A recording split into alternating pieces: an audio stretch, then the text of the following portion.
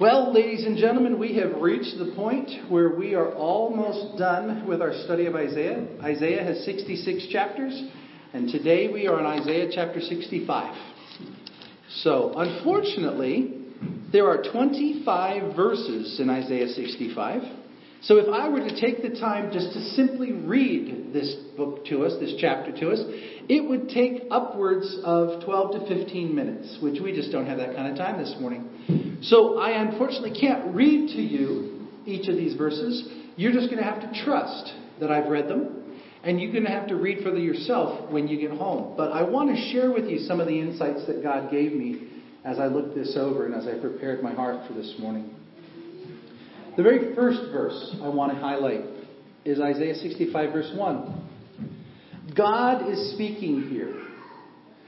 Scholars that I was reading told me that Isaiah 63 and 64 was actually a prayer, and 65 and 66 is God responding to the prayer. Okay? So when it says God is speaking to the people of God. He says, I was ready to be sought by those who did not ask for me. I was ready to be found by those who did not seek me. I said, here I am. Here I am, to a nation that was not called by my name. Now think about that. At this time when this book was written, it was the people of God were the Israelites, the Jewish people, the Judahites, if you remember. A number of months ago we talked about because the split between the 10 tribes and the last 2 tribes, they were from Judah. They became known as the Judahites, and that's how we got them known as Jewish. Okay?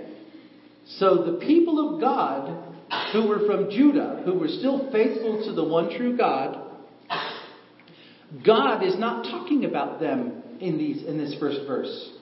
God is saying, I was ready to be sought by anyone who wanted to seek me. And I was literally saying to them, here I am. Here I am.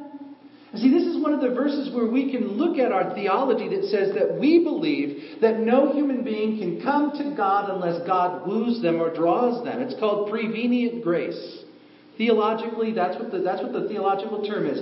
Prevenient grace. It's God drawing, God wooing. No one can come to the Father except that the Father draws them. That's almost a word-for-word quote out of the New Testament. And God in Isaiah is saying that exact thing here. Anyone who wants to turn to me, I'm already here drawing. I'm already wooing them. I'm already calling them. He says, I spread out my hands all day to a rebellious people who walk in a way that is not good, who follow their own devices. And then he goes on to describe what they're doing. Look at verse 8. The very first thing I want you to know is that God reaches out to people who are not looking for Him. Okay? Remember that. God reaches out to people who are not looking for Him. And He's ready to receive them at any moment that they're willing to turn. Verse 8. Thus says the Lord. Again, this is God speaking.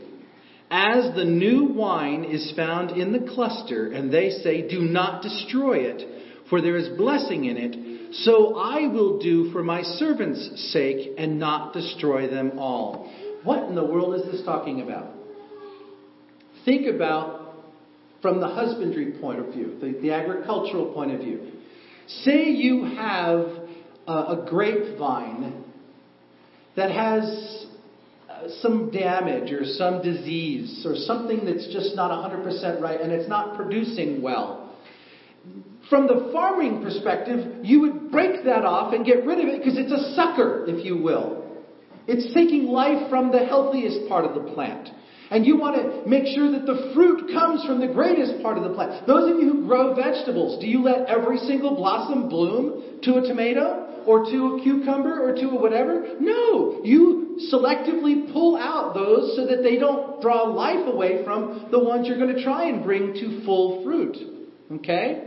What God is saying here is, I'm not going to do that. If there is the least little chance that there is life there, I'm going to let it stay. I'm not going to destroy and pull away and say, I'm done with this.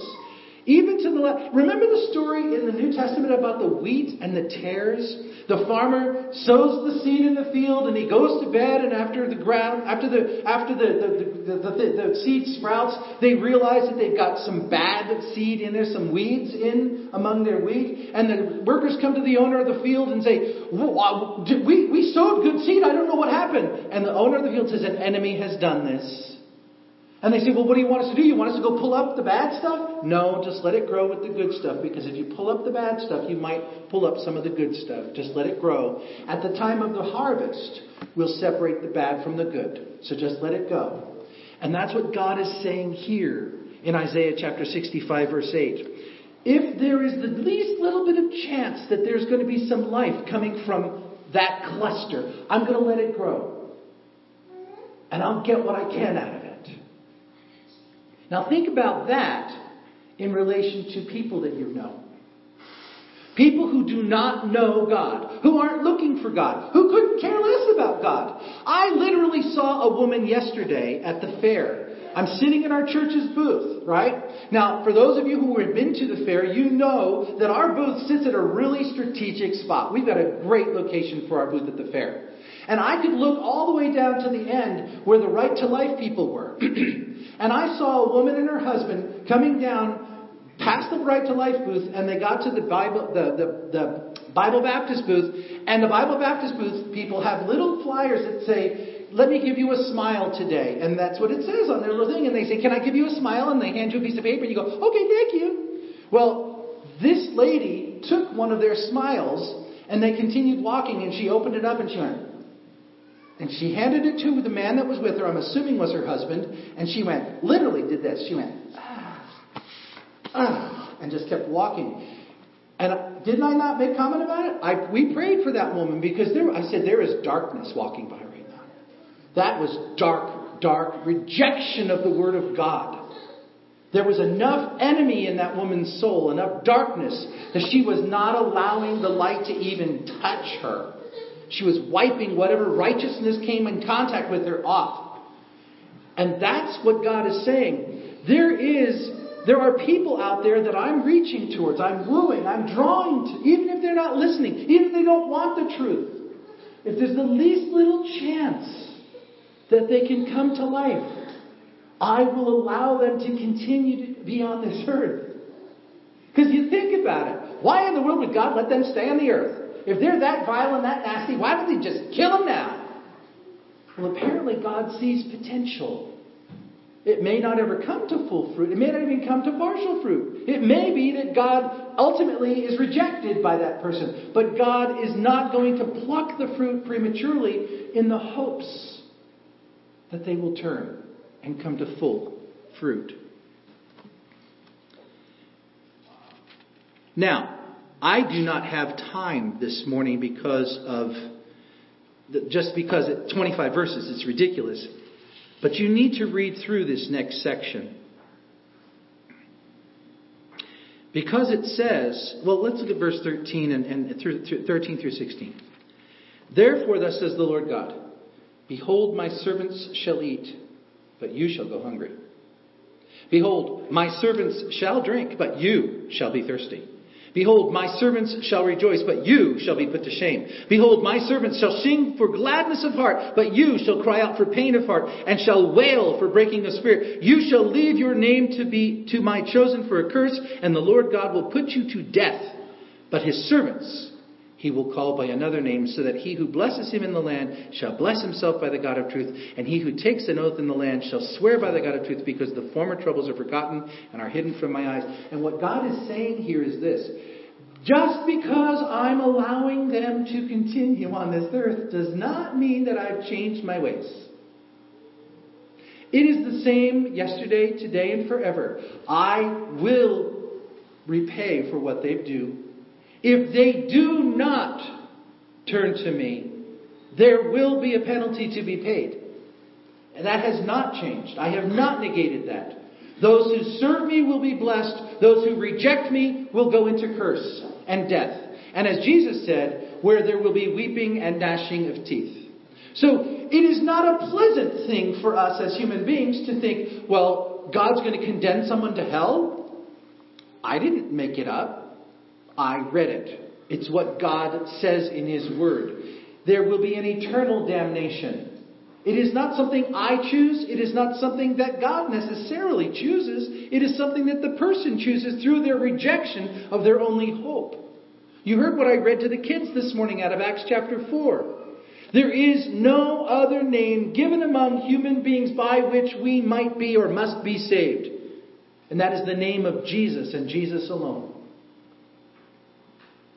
So if you have been presented with the truth of the gospel and you reject the truth of the gospel, there remains no hope for you. And the ultimate end will be eternal damnation, eternal separation from the only one who offered you life and hope, God. Those are not my words. That is not my theology that I made up. It is a theology that I own. And it's uncomfortable. See, we want to talk about the love and the peace and the joy and how good God is and how blessing. And it's true. He does. He blesses us. Tremendously. But He blesses His children. And He cares for His sheep. He has absolutely, if you look in Proverbs, you can look at Proverbs chapter 15. He does not have any responsibility to even hear the prayers of the unrighteous. The only prayer that He's going to hear from the unrighteous is, I'm sorry. That's the only one that He's promised to hear. Everything else, He does not promise to hear their prayers. That doesn't mean that He doesn't allow things that are good to happen to them. It doesn't mean that He doesn't care for them. It doesn't mean that He doesn't love them. It says right here in 65 verse 1, I am wooing them, I am drawing them because I want them in right relationship. However, there is a line that is drawn in the sand and I will not cross it. They must come to me. I'm not going to sully myself or go into their darkness and dirt. They must turn and repent from their sins. But once they do, blessings and honor and glory. I'm going to pour out blessings and love and compassion on them. And they will have the peace of Christ. And they will have me to guide them. And they will have everything that I have available. I am Jehovah Jireh. I will do for them everything that they need. And then finally, in these last 9 verses of this, or actually 11 verses of this chapter, for behold, I create new heavens and a new earth. The former things shall not be remembered or come to mind. And then it goes on and talking about how the lion will lay down with the lamb and how the people are going to be blessed and how they're going to have houses and vineyards and it's just going to be blessing upon blessing upon blessing upon blessing. And the thing I absolutely love is the one that's up on the screen. Verse 24. Before they even call, I'm going to answer them. While they are yet speaking, I will hear. I love this is the New Living Translation up on the screen. I will answer them before they even call to me. While they are still talking to me about their needs, I've already gone ahead and answered their prayers. If you look in Matthew chapter 6, Jesus during His Sermon on the Mount said, seek first the kingdom of God and its righteousness, and all of these things will be added unto you. Well, what were these things He was talking about? If you read just a few verses before, He's talking about how the birds of the air don't have to worry about where they're going to get their food from, and the beautiful flowers and the plants don't have to worry about how they're going to get dressed, because God provides everything for them. And in the same way that God provides for His animals, and in the same way He provides for all of the plants of creation, God will provide for His children. All we need to worry about is seeking the kingdom of God and seeing the advancement of the kingdom of God and seeking the righteousness of God. Everything that we need will be provided to us. That's a promise right out of God's Word. And God's promise is that the day is coming when everything is going to be made new. You will no longer have to live with the curse. There will be no more dying there. We're going to go see the King. No more crying there. We're going to go see the King. That's the hope that we have. That's the peace that we have in our hearts right now. Even when everything's bad. Look around you right now, folks. Things are horrible right now. I almost changed this a little bit to talk about what happened in Charlottesville. But I just didn't feel like that was something that I needed to talk about this morning. But that's an evidence. What happened in Charlottesville is an evidence of what's going on in our world. But in Two Rivers right now, we have a crisis that's happened in the last few days. And that a great number of us are going to be focused on in about an hour and a half. And that's this. We have a family and a community that have been traumatized by a horrible event. And I would say to you that there are people who are going to be sitting in that barn who do not know Jesus as their Savior. And I would submit to you that as fellow believers in the Lord Jesus Christ, people who are already being blessed by God, you have a responsibility to sit there and watch for any and every opportunity to speak truth to them. Now, I am not talking about pulling out your Bible and bashing them over the head with it. That is not what I'm talking about. But what I am saying is, you have the opportunity to speak life to these people. And there is one other thing that I'm going to caution you, and I'll slap you upside the head if you say this. And I don't mean if you repeat this. I mean if you say this to any person there. Well, I sure hope Cooper was saved. That is not the question to ask. That is not the statement to bring up. If you really felt that way, you should have been on his doorstep asking him if he was saved. That is totally selfish and inappropriate, and it causes nothing but harm. You do not discuss somebody's eternal destiny once they're already dead. That's between them and God. Especially if you don't know. But what you do is you come alongside the family and you say, I love you in Jesus' name. And if there's anything I can do for you in Jesus' name, I will do it. And if they look at you and say, is there really an eternity? You say, most definitely there's an eternity. And if you ever have the need, I will sit down and talk with you and share with you why I believe what I believe. This may not be that moment, but know that I will come whenever you need me to. And I'll be glad to share with you the truth for the hope that's in me. But our responsibility to this community, because I guarantee you there are people there right now that are setting up chairs that are in so much pain they don't even know what to do with themselves. And they don't have the hope of Christ. They don't have the hope of eternity. And they're just roiling in their pain right now. And you need to love on them. And you need to know what you believe. And be looking for every opportunity to speak that truth to them. But do so with gentleness and humbleness and kindness and love. We have a hope. It is steadfast and sure. We have the Word of God Himself saying, anyone who wants to come to me, I am already drawing them. I hear their prayers and I'm ready to answer them the moment they ask. And I promise blessing upon blessing upon blessing to anyone who turns to me. But they must turn. I am not going to force them. They must come to me. Once they do, I will receive them with open arms. And I will love on them. And I will pour on them things that they never even dreamed were possible. And as you walk in that, and I'm not just talking about this afternoon, as you walk in that, in your jobs, and in your schools, and in your neighborhoods, and as you're having a cup of coffee with somebody, just be continually watching for those opportunities. You do not have to be called to be an evangelist to be able to speak truth to people. You do not have to be scared to death to speak truth to people. One of the things that I was counseled on just this week, because I was talking with the district superintendent about something, and I asked him some advice about something, and he said, you know what? If you simply tell your story, if you say how this has affected you, no one can argue with that. If you say, as I read the Bible, this is what God showed me.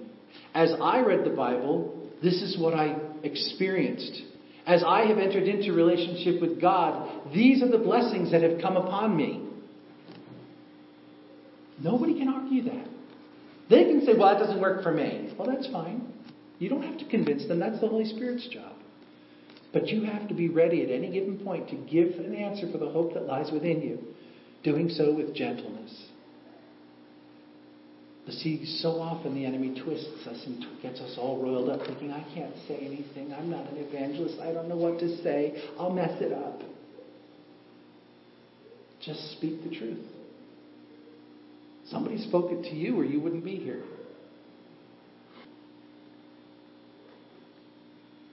Let's pray.